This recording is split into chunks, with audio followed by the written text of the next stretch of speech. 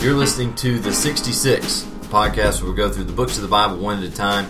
I'm Andrew Kingsley alongside Drew Kaiser. I'm Drew Kaiser. Yeah, there we go. I've been wanting to do that for a year. Yeah, that's good. I'm going to do that next time. Bring it in. But we are today in the Gospel of John, and we're getting really close to the end. Matter of fact, we only have one episode left after this one. We have gotten into what we called in the first episode we did, the Passion of Christ. And this is something we've referred to several times throughout our series here on John. And now we're getting into the Passion. That's going to go from chapters 18, 19, and 20. And then chapter 21 being the postscript, or the PS, as I have learned from this podcast. Yeah. I probably shouldn't be broadcasting that still. But we're going to break it up like this. 18 and 19, we're going to cover the crucifixion in this episode. And then in the next episode, we're going to cover the resurrection and Jesus' appearances to his disciples after he is risen from the grave. So today we're going to look specifically at chapters 18 and 19, and these are chapters that every Christian is certainly familiar with. You know, at least all the occurrences are going to happen. But you know, for me, as I really slowed down to read this for the podcast today and to read some commentaries on this, you know, I guess sometimes you read through this and you don't really have anything new stick out at you, or you don't see a new perspective on it. But this time that I've read through it and studied it, I think I've seen a lot of things, noticed a lot of things that I just have not before. And maybe there's a lot more, even though we recognize there's a lot going on here, there might be even more than what we might, you know, assume just through reading it one time, just to say we read through the Bible in however many days. Or just to say we've read our New Testament, or just to say we've read John. I was studying with somebody yesterday, and she was asking a question I'd never been asked before. Why did Revelation stop at a certain point? Why didn't God just continue to reveal more and more and more and more about himself? And I said, well, he kind of does, but he does it within the 66 books of the Bible.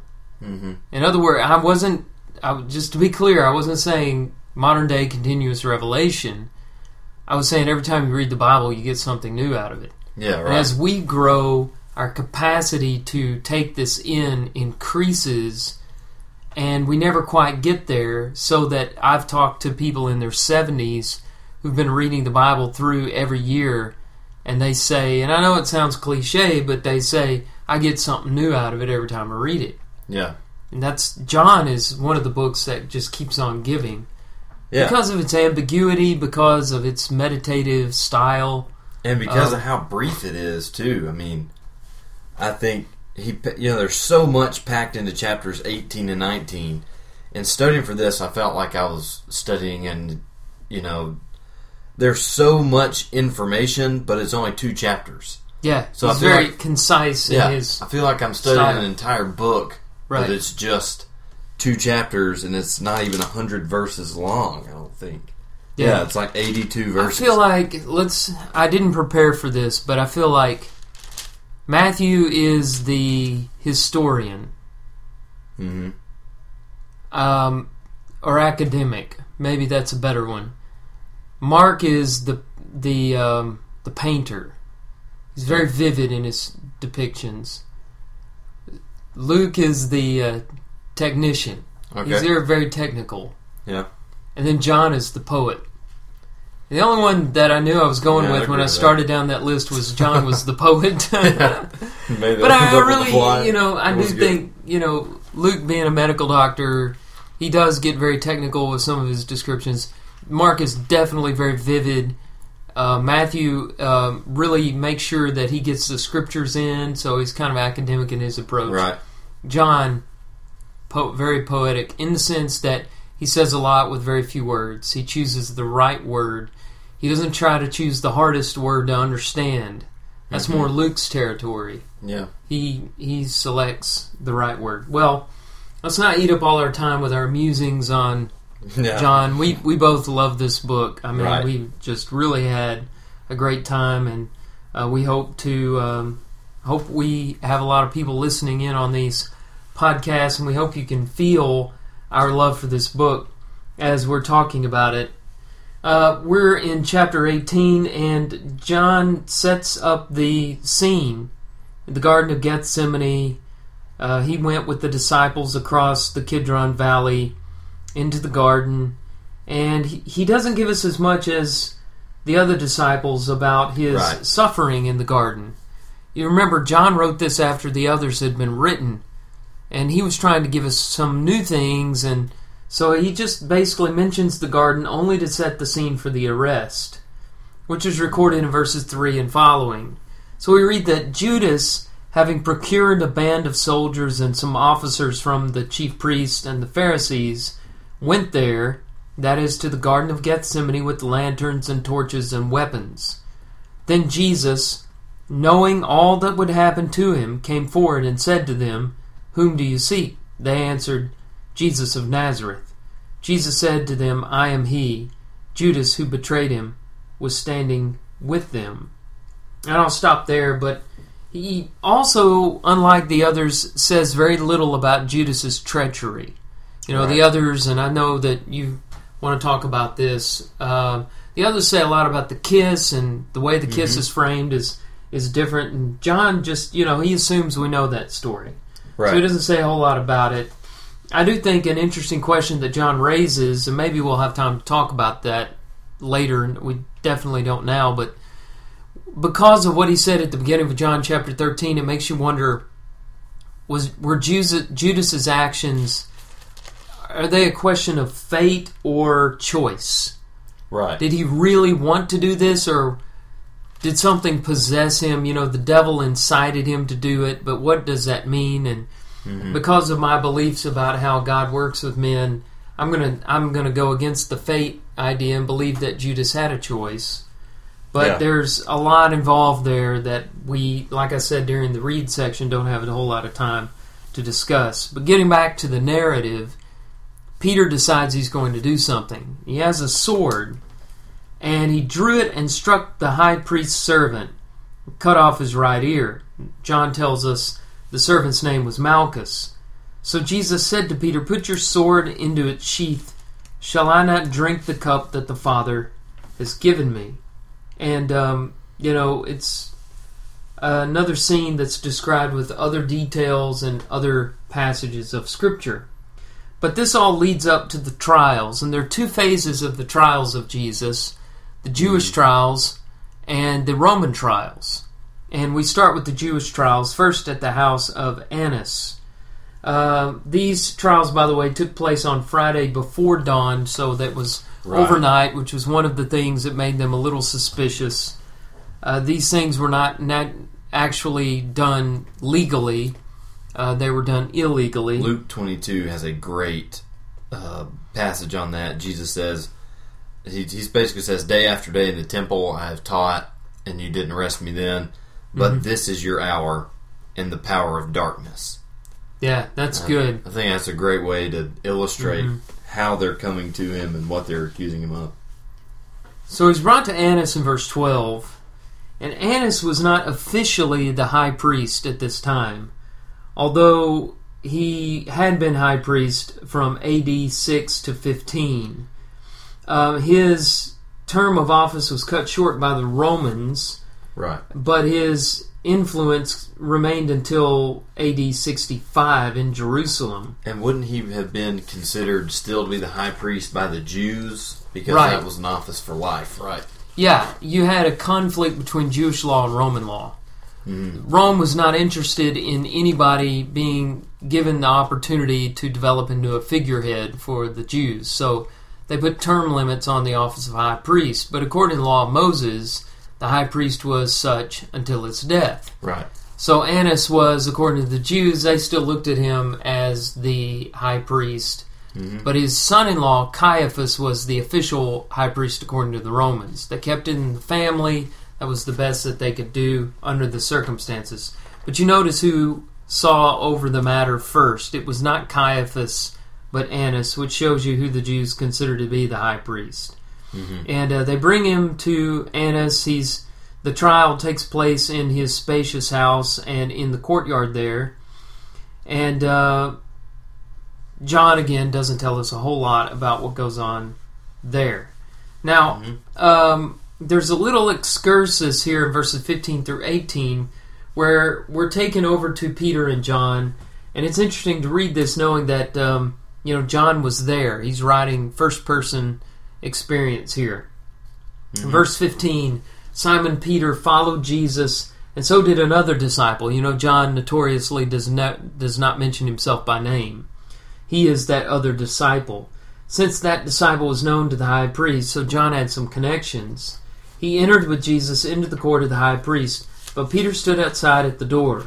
So the other disciple, who was known to the high priest, went out and spoke to the servant girl who kept watch at the door and brought Peter in. The servant girl at the door said to Peter, "You also are not one of this man's disciples, are you?" He said, "I am not." Now the servants and officers had made a charcoal fire because it was cold, and they were standing and warming themselves. Peter also was with them, standing and warming himself. Now you remember Peter's vow. Though all others betray you, I will never betray you. I will lay down my life for you. Mm-hmm. Well, already Jesus' prediction that he would deny him 3 times before the cock crow is starting to culminate, come to pass. Back to the high priest. We're at Caiaphas now, the official high priest, in verse 19. And the questioning concerned Jesus' disciples and teachings, as if Jesus had been involved in sedition and subterfuge. And Jesus responds by saying that he had spoken openly in the world. This is kind of like the Luke statement. Mm-hmm. He had nothing to hide, and he got struck on the cheek for speaking that way to the high priest. Actually, I got mixed up there, didn't I? That's still Annas. Still Annas, right? We're still in Annas' house. This gets confusing. So, verse 24, though, says, Annas then sent him bound to Caiaphas, the high priest. And Caiaphas, here in John, he's like, that's his trial before Caiaphas is just mentioned right there. Right. That's it. You have to go over into to... it. I've got the reference here, Matthew 26, 57 through 68. Yep. That's the second round of Jewish trials. Mm-hmm. Jesus is put under oath, and Caiaphas says, "Tell us if you are the Christ, the Son of God." And Jesus said, "You have said so, but I tell you, from now on you will see the Son of Man seated at the right hand of power and coming on the clouds of heaven." And that's what brought the charge of blasphemy, and they began striking him and spitting on his face. And so they were done with him at that point, which makes it interesting that John focused on Annas. Maybe it's because John knew Annas personally. Yeah. And he didn't know Caiaphas as well. But that's really what, they used to justify their bringing him to Pontius Pilate. Mm-hmm. In verses 25 and following, you have Peter's further denials. He's warming himself, and someone said, "You're not also one of the disciples," and he denied it and said, "I am not." Then one of the servants of the high priest, a relative of the man whose ear Peter had cut off, so he might have had an axe to grind with Peter, he said, "Did I not see you in the garden with him?" And Peter denied it, and at once the cock crowed. So you have some drama there as you can see the scene in your mind's eye. And the Jewish trials end with that, and we're brought over to the headquarters of the governor, from the house of Caiaphas to the governor's headquarters. Now it's early morning, according to John in verse 28. And Pontius Pilate was what you would call a prefect. Another term was proconsular. Easier for us to understand by calling him a governor of the province of Judea. So he was a Roman official. He was not a Jew. He was part of this, what's the word I'm looking for? Occupation of Judea on the part of the Romans. Not very popular. Had already angered the Jews in a number of ways in the past, and that's key to his behavior here in these Roman trials. Now, you remember that the charge that convicted Jesus during his Jewish trials was what? his claim of deity. Yeah, so they would say blasphemy, and that would get you stoned if the Jews were still given the opportunity to do capital punishment. They were not, though, under Roman occupation. And that charge of blasphemy really didn't get a crucifixion. So they brought different charges that appealed to Roman law when he was brought to Pontius Pilate. Luke summarizes them well in Luke 23, verses 1 through 2. The first one was, we found this man misleading our nation. And the second was, we found him forbidding to give tribute to Caesar, which is utterly false, because you know that story in Matthew 22 when they tried to get him to do that, and he said, render unto Caesar what is Caesar's, unto God God's. Right. And then this last one was the most serious. He is saying that he himself is Christ, a king. Now, that being the most serious one, Pilate focuses on that in his inquisition. So he starts asking Jesus questions, and I'm going to just organize this next part of the scripture with the 5 questions that Pilate asks. And the first one is recorded in verse 33 of chapter 18. Are you the king of the Jews? Because this was the charge that was made.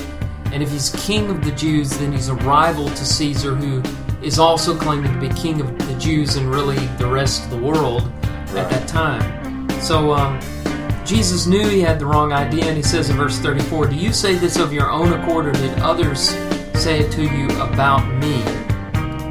So Pilate is totally misunderstanding, as he was wondering if Jesus was guilty of treason. And Jesus tells him in verse 36, my kingdom is not of this world. If my kingdom were of this world, my servants would be fighting, that I might not be delivered over to the Jews, but my kingdom is not from the world.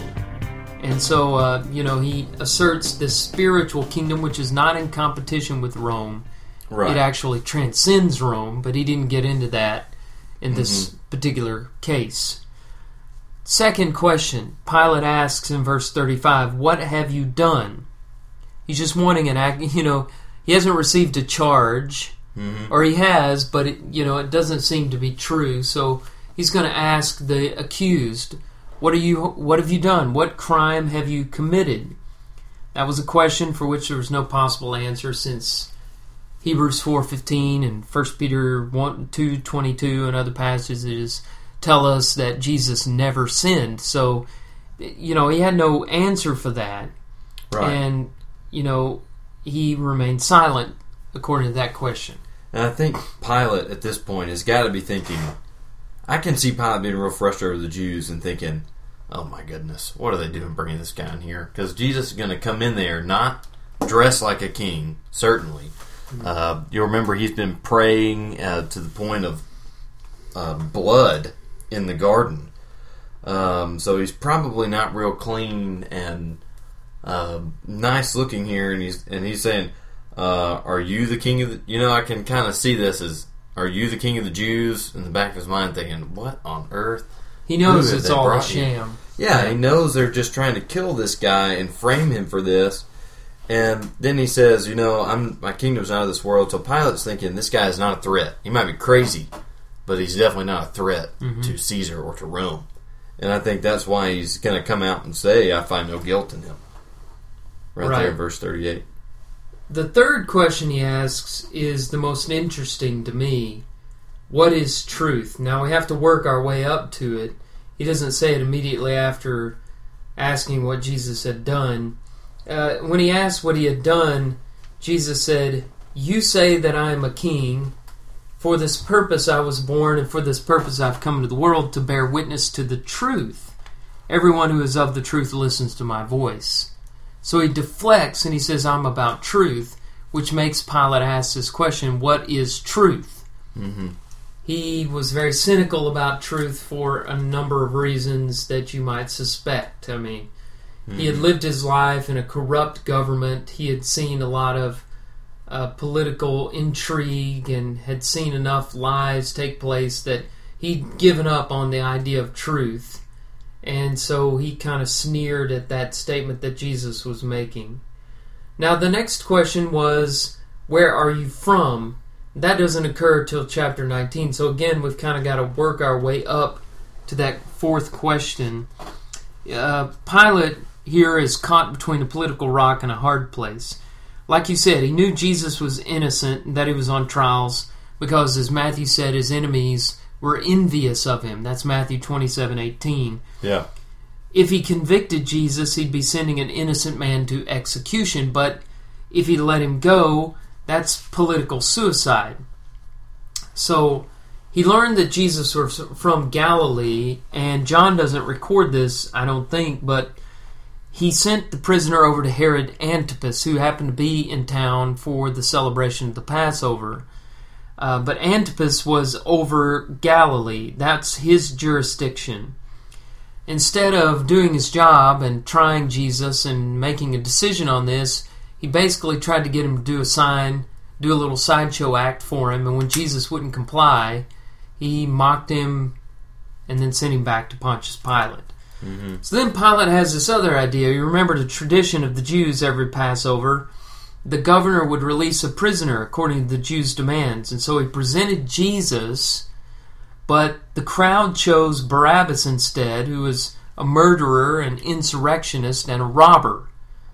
Yeah. And so he felt like he had no choice, and this brings us into chapter 19. So he took Jesus and he flogged him. That's verse 1. And the flogging is a scourging. That's the literal meaning of that word, which is a horrible process that could in and of itself lead to death. Right.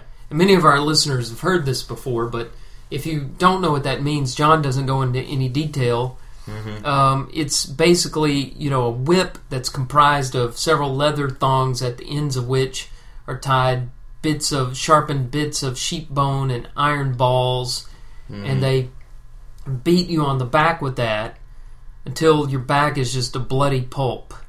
And I can't remember. I can't forget V.P. Black's famous description of Jesus' back being a blood-red sea with two white caps, which were the shoulder blades poking out. I don't know if that's what it looked like, but it must have been a horrible, ugly, bloody picture that was before them. So he has him beat within an inch of his life, and then he brings him again, maybe hoping to draw some sympathy out of the crowd. And he says, verses 4 and following, "I'm bringing him out to you that you may know that I find no guilt in him." And they lead Jesus out wearing a crown of thorns and a purple robe, and Pilate says, "Behold the man." But they say, "Crucify him, crucify him." So he tries one last time to relieve himself of the burden of Christ's fate, and he says, "Take him yourselves and crucify him, for I find no guilt in him." And that's when the crowd says, "We have a law, and according to that law he ought to die, because he made himself the Son of God." And when he heard that, he was even more afraid. So verse 9 of chapter 19 has Pilate unnerved going to Jesus asking this fourth question, "Where are you from?" Now, we know from Matthew that his wife had come to him and said that she had suffered much in a dream because of this man. Right. We know that some of the stories about Jesus may have circulated to him. We know that, he could tell there was something different about him, just as the centurion does later when Jesus is dying on the cross. There's just something amazing about this man. Right. So he's probably starting to worry that he's putting somebody very important to death. And he's asking, where are you from? It had nothing to do with Nazareth or Galilee. He'd already tried that route. He's probably thinking like Olympus at this point. Well, I hadn't considered that, but that may very well be the case, knowing his background is in this pantheon of gods, Greco-Roman gods. But he may have been asking, just in general, are you from heaven or are you from earth? Just who or what are you? And Jesus doesn't answer because he knows this is impure motives. If Jesus was the Son of God, then Pilate didn't want to risk abandoning him, but he wanted to... His motives were self-serving. He wasn't really wanting to become a Christian or anything like that, so Jesus didn't justify the question with an answer. Which leads us to the fifth question. In frustration, verses 10 and 11 have Pilate to say, "Do you not know that I have authority to release you and authority to crucify you?" And Jesus said, "You would have no authority over me at all unless it had been given you from above." In other words, this is all according to the sovereignty of God. It's all a part of God's plan. You know, John 12:27, Jesus said, "My hour has come." Mm-hmm. And he further says, verse 11, "He who has delivered me over to you has the greater sin." Interesting to think about. The sins of the Pharisees and the chief priests and the leaders of the Sanhedrin were greater than the sin of the man who sent Jesus to the cross. Mm-hmm. So that ended the Roman trials. Pilate, as the other accounts say, calls for a wash basin, washes his hands of the matter, says he's innocent of this man's blood. He knows there's no guilt in him, and he tells them to see to it themselves. And so he delivers him over for crucifixion. Now, the crucifixion account is rather brief, unlike the trial period. I think John spends more time with Pilate and Jesus than the crucifixion. And we just read that they took Jesus and he went out bearing his own cross to the place called the place of a skull, which in Aramaic is called Golgotha. We don't know exactly where that is. There's a lot of theories, and if you go on a trip to the Holy Lands, they'll show you where it is. But there are two possible sites that people agree are the most likely places. And it could have looked like a skull, could have been named that because so many human skulls littered the landscape there. But verse 18 tells us he was crucified between two thieves, which is according to the prophecy of Isaiah 53, verse 12. And John here hints at Pilate's sympathy in verses 19 and following. He says that Pilate wrote an inscription and put it on the cross, and it read, "Jesus of Nazareth, the King of the Jews." And many of the Jews read this inscription, for the place where Jesus was crucified was near the city. And it was written in three languages: Aramaic, Latin, and Greek. Aramaic being the language of the Jews, Latin being the language of the Romans, and Greek being the language of, the whole world, kind of the universal language. So the chief priests of the Jews said to Pilate, "Do not write the King of the Jews, but rather this man said, 'I am King of the Jews.'" And Pilate answered, "What I have written, which is yet another detail that makes Pilate one of the most enigmatic characters in the Bible. What in the world was his motive behind doing that? It seems that he had some sympathy for Jesus and believed in him, but not enough to stay the order of crucifixion. He's at least trying to shame the Jews, or to point out their hypocrisy injustice.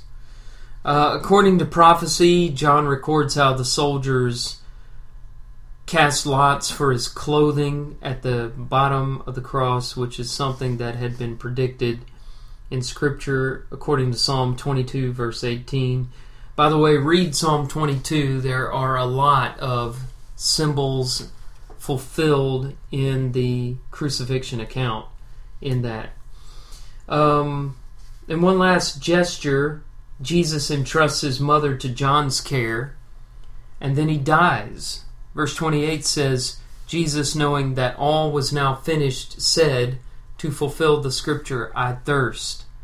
And a jar full of sour wine stood there, so they put a sponge full of the sour wine on a hyssop branch and held it to his mouth. And when Jesus had received the sour wine, he said, 'It is finished.' And he bowed his head and gave up his spirit." The Greek word translated "it is finished" is tetelestai, which means it's accomplished. He wasn't just talking about his life, but the debt that mankind owed God for sin, and all the work that he intended to do when he came to earth, it had been done. Jesus defeated the devil and defeated the one who had the power of death. It was the day of preparation, which is the day before the high Sabbath, at the close of the feast of the unleavened bread. So the Jews asked Pilate to break the legs of the crucifixion victims to hasten their death, and to be done with the gruesome business before that great holy day. This has to do with the way that crucifixion victims died. They usually died of asphyxia. They suffocated because in order to, let me see if I get this right, Andrew, in order to exhale, they had to pull up on the nails and push up on the nails in their feet. And then in order to inhale, they had to hang. They had to do this strange dance of vertically pushing up and then hanging down in order to keep the breathing process going. And so death occurred after many, many hours, in some cases over 30 hours hanging on the cross, when they finally tired of that movement or could no longer do it and ceased breathing. So breaking the legs would prevent them from that action. But when they got to Jesus, he was already dead, and one of the soldiers drew a sword and pierced Jesus' side, and the result was a fountain of blood and water. And again, John saw this as an amazing fulfillment of prophecy. The fact that his bones were not broken fulfilled Exodus 12:46, where we read about the Paschal Lamb, Numbers 9:12, and Zechariah 12, verse 10. Joseph of Arimathea, a respected member of the council, who was also looking for the kingdom of God, he was a member of the Sanhedrin, a secret disciple up to this point. He went to Pilate and requested Jesus' body. There's an irony here with Joseph. While Jesus was alive, Joseph was afraid. After he died, he was no longer afraid. Jesus' disciples, however, were courageous when Jesus was alive, but now that he's dead, they're afraid. Right. Joseph finally gathers up his courage and goes and asks for the body of Jesus and buries him in his own tomb. A service that we often forget. I mean, let's not forget that the gospel, according to 1 Corinthians 15:3-4, is the death, burial, and resurrection of Jesus. Mm-hmm. Most crucifixion victims were never buried, and there wouldn't have been a body to rise from the tomb 3 days later, because they were usually left out in the elements as a part of the humiliation, which was their punishment, eaten by, carrion birds, and, all kinds of horrible things happened to these bodies. But Joseph showed the body of Jesus respect. It was given a proper burial, and, he should be remembered for that act of grace, along with Nicodemus, who is mentioned here as well, right? Yeah, right. He comes up in verse 39. Nicodemus, a guy who came by night for fear of the Jews. So that ends chapter 19 and the Passion of Jesus. We didn't explain it before, but the word passion is used here in its Latin sense. Before modern times, the word passion meant much more than just positive passions. It had to do with suffering and anguish. So when we talk about the Passion Ministry, we're talking about these things that we just read to you from the Gospel accounts, where Jesus suffered, bearing the sins of mankind.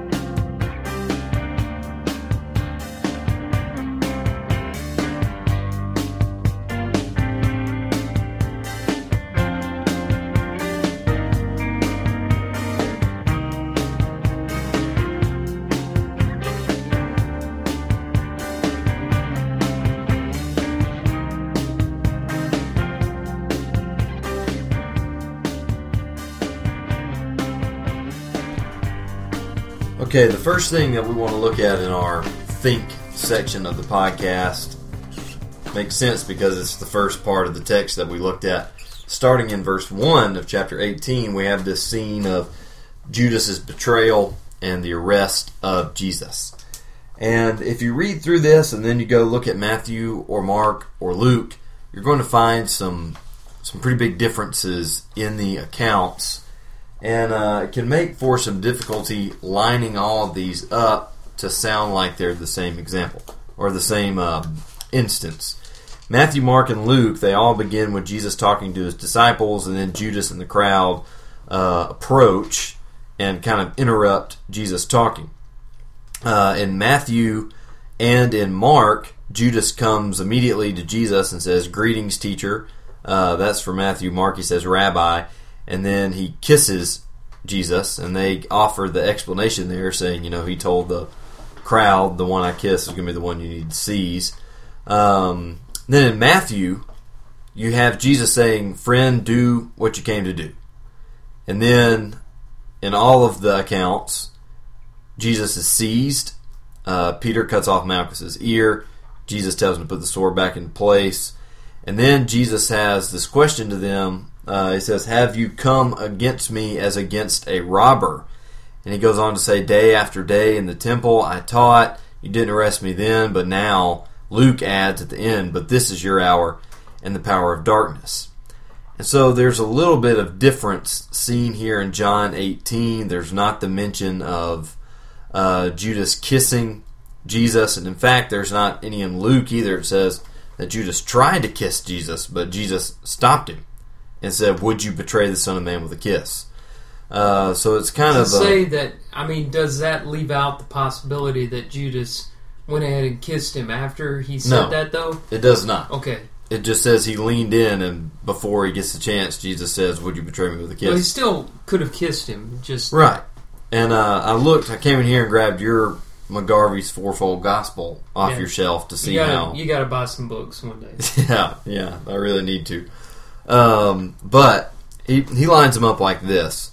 And you picture the scene here. They're in the Garden of Gethsemane in the middle of the night. This is a garden that's going to be pretty lush. It's known for its olive trees, right? It's called the Mount of Olives in Matthew. Right. These olive trees, they're not really, really tall trees, but they're really interesting looking trees, especially the old ones. The trunks of the trees are kind of gnarly looking, kind of like twisted, I guess. Looks like a bunch of little roots or something all twisted together to make a huge tree. And they're kind of hanging low. The branches are, and they're thick. So it's dark already, and then you have this shadowy, the shadowy scene of all the trees, and the moon is out. Yeah, it's at night. Here comes this crowd with swords and torches. Firelight does strange things to appearances. Right. And so they come in with these things expecting Jesus to be hiding, I'm sure. Because I doubt that they were expecting to just walk in and grab him and leave and there'd be no problems. Because probably usually with this Roman cohort, if they were called upon by the Jews to go get somebody, they're chasing down a criminal. And that's not what's going to happen here. I think you can line them up like this. So you have this scene in the garden. Judas and the crowd approach. Jesus then asks them what you see in verse 4. Jesus, knowing what would happen to him, came forward to them and said, "Whom do you seek?" They said, "Jesus of Nazareth." Jesus said, "I am he." Judas, who betrayed them, was standing with him. Now this next verse is really interesting to me. When Jesus said to them, "I am he," they drew back and fell to the ground. Right. Why in the world did that happen? I think that is awesome. Here's what Guy N. Woods has to say about it. He says they drew back and fell down just at the sheer surprise of Jesus' boldness and innocence. They were in fear and awe. This is his exact quote. The divine demeanor, the simple majesty of his bearing, his bold exhibition of innocence filled their hearts with terror, and they instinctively shrank from him. The entire group swayed backward and then fell to the ground. So it's kind of the same thing that caused Pilate to ask his strangest question, "Where are you from?" Right. So, he knew he was from Galilee. Mm-hmm. So he's meaning, are you from heaven? Yeah. Or Olympia, like you said, Olympus or whatever, Yeah. There was something, and then, this isn't John, this is Mark, but I talked about the centurion who said, "Truly this is the Son of God." Now these men carrying swords and killing people all day long every day are not accustomed to being impressed by peasants, which is what they thought they were going out to see. So there was something about his demeanor, and he had such a unique look about him that must have caused this reaction. Right. And I mean, and then he pushes it, he's like, yeah, ask him a second time. Yeah, because, I mean, you got to imagine they are left speechless at that, because they're coming, like, hunting for somebody. They're thinking they're going to, Judas, they've got their mole on the inside that's led him to where he's going to be, because they've been there many times before. So Judas brings them in, they find him, and then maybe they're expecting this big battle or a chase, and they say, we're looking for Jesus of Nazareth, and he says, that's me. And for one reason or another, I think Guy and Woods has got a pretty good idea, but for one reason or another, they all just fall to the ground. They're overwhelmed. And then, so I can imagine being real quiet, and then Jesus says, whom do you seek? They said, Jesus of Nazareth. And I wonder about the difference in tone of their answer. Like the first time, when Jesus says, whom do you seek? How would have said, Jesus of Nazareth, or something, like kind of angry, like, who are you? Leave us alone. We got work to do. And then the second time, I wonder what their tone is when they say Jesus of Nazareth. I don't know. Maybe there's respect in their voice the second time around, because because they just fell to the ground at his answer. So I'm assuming that they now have some kind of respect for Christ. And then, so what you have, according to McGarvey, is that whole scene takes place, and then Judas steps forward and says, Rabbi, and then tries to kiss Jesus, and Jesus says, would you betray the Son of Man with a kiss? And then obviously Judas says yes, and actually kissing him. And then Jesus says, friend, do what you came to do. They seize Jesus. They ask, the apostles say, Lord, shall we strike with a sword? And that's for Mark. Peter cuts off Malchus' ear. Jesus then heals Malchus, which you can read, I think it's in Luke, is that right? Peter then heals Malchus' ear. And then Jesus says, put your sword back. Shall I not drink of the cup that the Father has given me? And then he gives them that accusation, really, saying day after day in the temple, saying you could have arrested me wide open in the middle of the day in public, but you choose now in the darkness in this garden so far away from everybody and illegally. Now is the hour you choose, and this is the power of darkness. And then they take him, and then all the disciples flee. And I just think that whole scene is incredible. Somebody ought to do a movie about that sometime. Yeah, they should. That'd probably make for some good film. Might sell some tickets. Oh, yeah. Yeah, that's a reconstruction, and you wouldn't expect all four gospel accounts to exist if they gave equal details. Right. Especially John. Seeing as how we've said time and time again, John wrote this, decades after Matthew, Mark, and Luke. Yeah. He was aware of them. He had read them and used them himself. Mm-hmm. And he wasn't setting out to just repeat what had already been said. But good job there. Yeah. That's good reconstruction. I don't think we mentioned that the soldiers would have been... How many people do you think it was? I don't know. I don't know. Guy and Wood. There's this whole thing about the Roman cohort, and I know how much a cohort is. Yeah, I know I keep dropping his name today, but that's the commentary I read, so that's why I'm dropping his name. But cohort, 300 to 600 soldiers. Now, I don't imagine they're sending 300 soldiers to go try and get Jesus, who's known to be peaceful. And I'm thinking, seems overkill. I mean, I'm guessing they sent a handful of people. Middle of the night.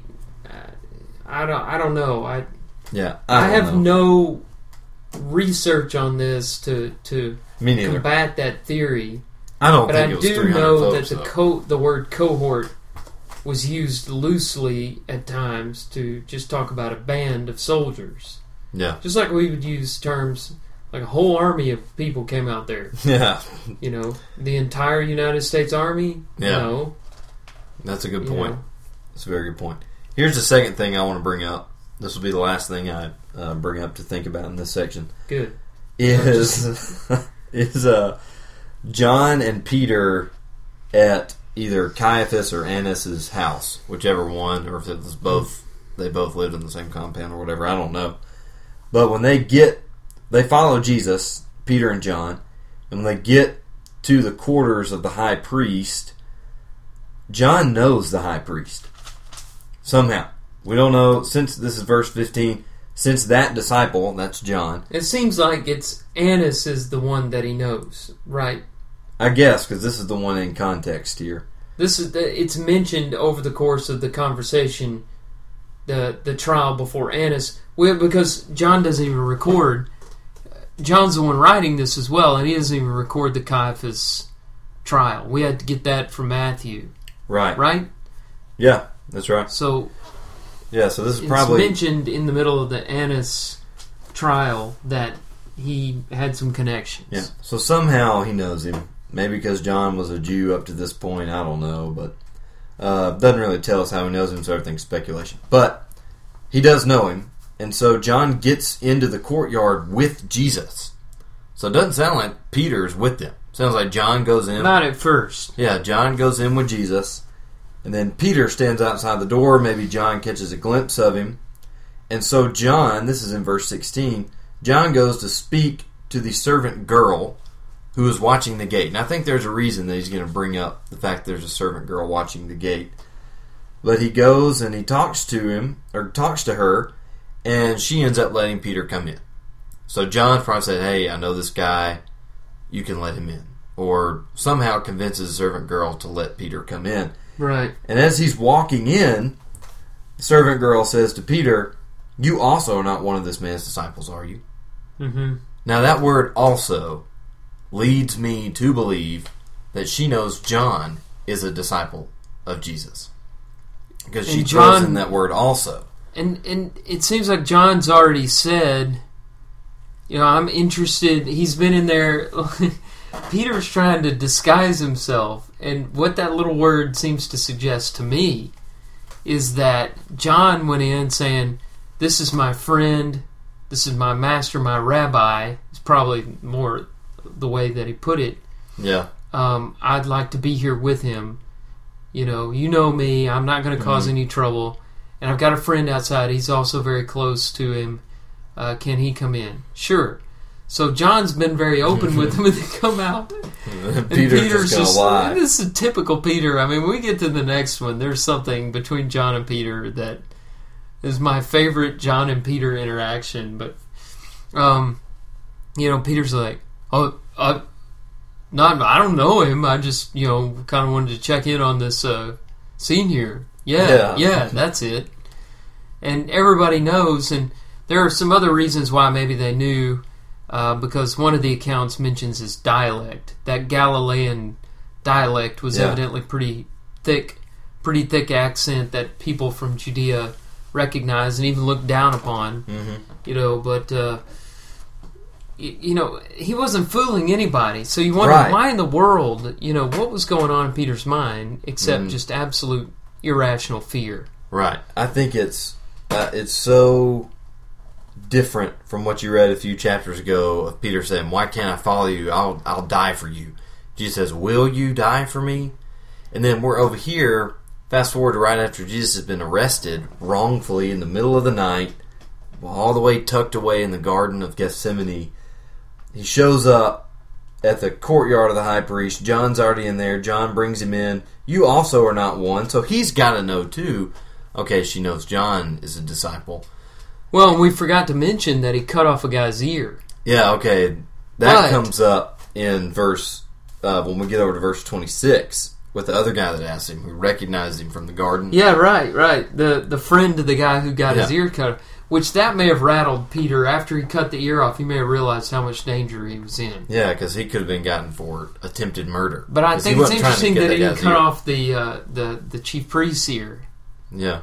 Or the soldier's ear. He found a servant. This poor little Malchus who probably had no choice but to be there. Wrong place. He cuts that guy's ear off, and Jesus, of course, takes care of him. But yeah. And then there's the whole thing.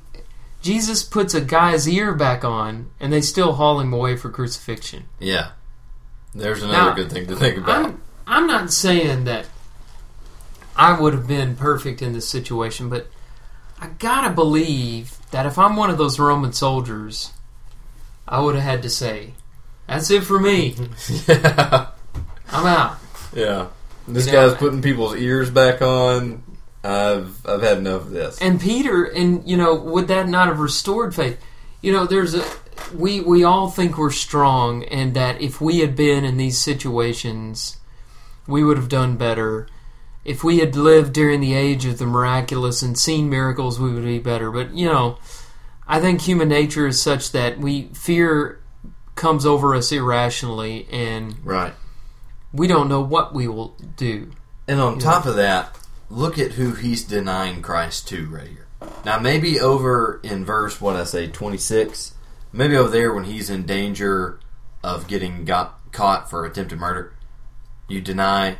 Maybe I can give you a little more sympathy there. But here, it's a servant girl. And the culture at this time, women are not held in that high of a regard.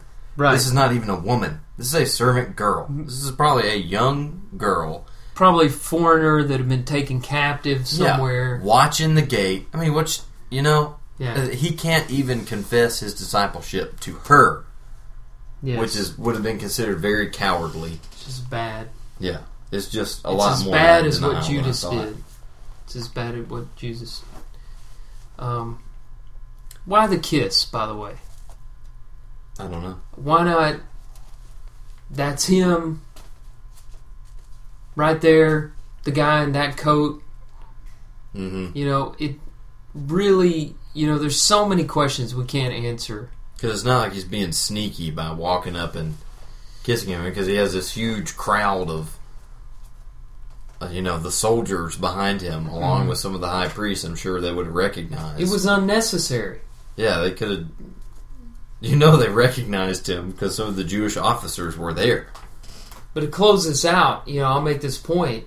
That puts more faith in me about whether this happened. Because the things we humans do really don't make sense. If everything lined up like a novel, like a mystery novel, where, all the threads tie up nicely together, I'd question it. But because there are all these enigmatic moves like, Peter cutting a servant's ear off and then being afraid, and Judas choosing to betray Jesus so openly with a kiss, after Jesus had pointed out that he knew he was going to do it. Mm-hmm. That's real human nature right there. And, that makes me believe this even more. Yeah.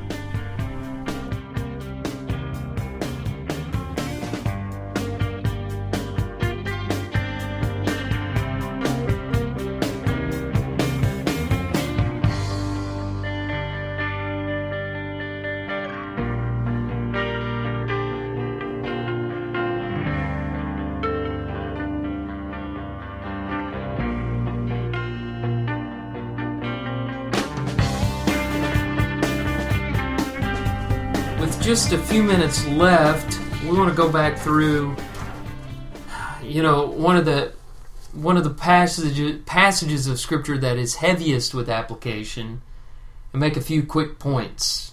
We apologize for having so little time for the practical points of this. I just hope that maybe this is so familiar to you that maybe the lessons are obvious to you. But one thing I want to talk about is the paradox of man's sin and God's accomplishing His will through that sin. You have Judas here, and we raised the question, is this a matter of fate or choice? Because starting in chapter 13, things are going on with Judas that are very strange. The devil is inciting him, has entered his heart. Judas sometimes seems to be possessed, other times he seems to be making his own choices. And the answer to the question is both things are happening at the same time. God's will is accomplishing things through Judas's sin, and Judas is making his own choices. This was fulfillment of prophecy, Psalm 41:9, other passages. But also, Judas was responsible, and he paid a dear price for this. Acts 2:23 shows that paradox where Peter preaches, "This Jesus delivered up according to the definite plan and foreknowledge of God, you crucified and killed by the hands of lawless men." So you're guilty, but God did this according to His plan. It's both. Mm-hmm. It's both. Our salvation came by both things. Now, also, we could talk a little bit in terms of, I think we've already done this in the think section, but Peter's denial is representative of our behavior many times. It doesn't. There's no reason why he should have been afraid, and yet he behaved irrationally. He spoke boldly when he was around his friends, but when even a little servant girl came to him, he caved and denied Jesus Christ. Moving on, a third application is this idea of Jesus' kingdom not being of this world. He has already established that kingdom. And the kingdom of Jesus is not so much a political territory or a future thing that we're looking forward to, that one day will have a capital city of Jerusalem and last 1,000 years on the face of the earth. But when Jesus speaks of the kingdom, he's talking about God's reign in our hearts that brings deliverance. And that is a spiritual kingdom, as he told Pontius Pilate in John 18, verse 36. Mm-hmm. A fourth application is that, Pilate asks this question, what have you done? And I think it's important for us sometimes to ask, what has Christ done for us? I know Pilate was talking about, what kind of crime have you done? Yeah. But, we need to ask, what has Christ done for us? He's done a lot. He gave up his heavenly estate to visit earth, dwell among men, Philippians 2, 6 through 8. He taught us grace and truth, as John said in John 1:17. He showed us the Father, as he told Philip in John 14:9. He left a perfect example of love and of patience, mercy, compassion. We see this, in his demeanor in the garden that we talked about before. He died this torturous death on the cross, paying a ransom for our sins. And then finally, as we'll see in the next episode, he was raised from the dead and demonstrated that our hopes are secure whenever we place them in him, serving as the first fruits of those who have fallen asleep. So Christ has done much for us, and that's what these 2 chapters are really about. And that's not what Pilate meant, but when he asks the question, it kind of gives us an opportunity to talk about what all this is about. Mm-hmm. Just anytime you want to say something, break in here. I'm moving so quickly through these. I feel like I'm not giving you a chance to say anything. I know we don't have much time. I'm trying not to interject into there, but I want to squeeze this in real quick. There's so much irony in these 2 chapters.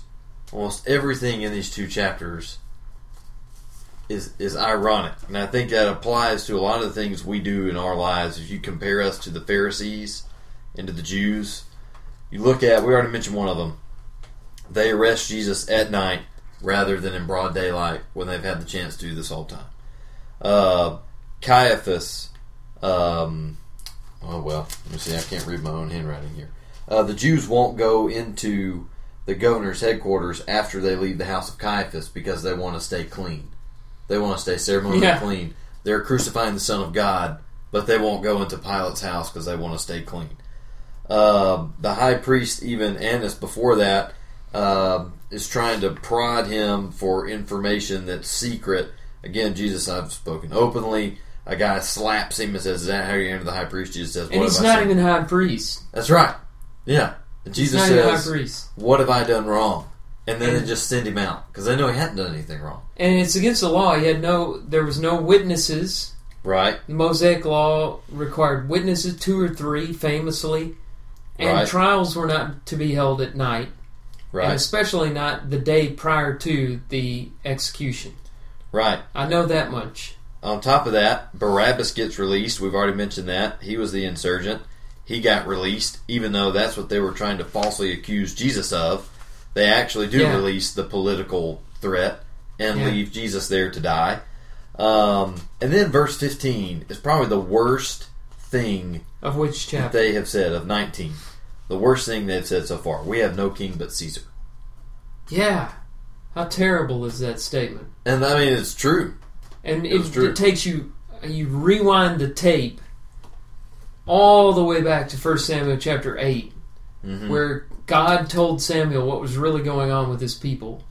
They have not rejected you, they have rejected me. for being king over them. And here it is again. This is what we're seeing right here. Yep. They've been true to their... I was reading Jeremiah this morning. Can a leopard change his spots? Mm-hmm. And you see this people has been stiff-necked from the beginning. They're not changing their spots. They're still rejecting the king. Yeah, and I'm bringing this back to an application for us. A couple more things, though. One, it happens on the Passover, which is supposed to be a holy time, a holy feast, and then meanwhile this is going on at the time. Make sure they get everybody's legs broken before. That is the next thing. Oh, okay. The next thing is they're trying to get the dead body of the Son of God off the cross in time for the Passover, so it's holy. Yeah, I mean, it's just ridiculous. Just dead. They don't have to get him off the cross, just so he's dead. It's ridiculous of all the things, and it reminds me, I guess, a little bit of a really... What's one of the 10 Commandments? Thou shalt not kill.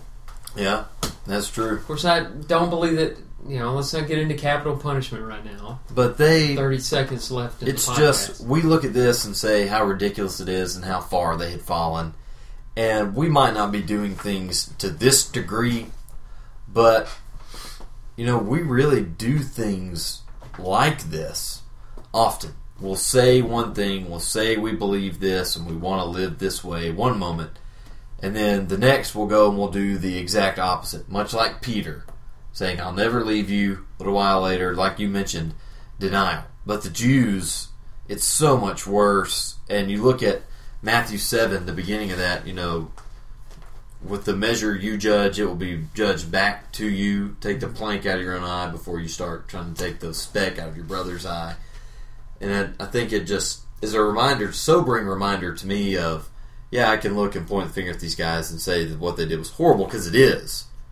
It's one of the lowest acts humanity has ever committed, certainly, if not the most, which I think it is. But just to see their pseudo commitment to God here, because they're doing all this, quote, in the name of God. Blasphemy. Yeah, it's not blasphemy. Tearing their clothes. It's blasphemy against them as the rulers of their nation. They are envious. Yeah. Right. Let's just say this last application, and I think it hangs in the air and will speak for itself. It is finished. Jesus' final words. It is finished. It is finished means God through Jesus has done all that can be done to save us. Now our part is to respond in faith to what has been done. Right. And in faith and obedience, that salvation can be ours. We appreciate you tuning in and listening to us. Covered a lot of material today, important material, and I know that we left a lot out. So next week, join us as we complete the book of John and introduce our next project, which we are very excited about. I hope that you'll join us then on the 66 podcast.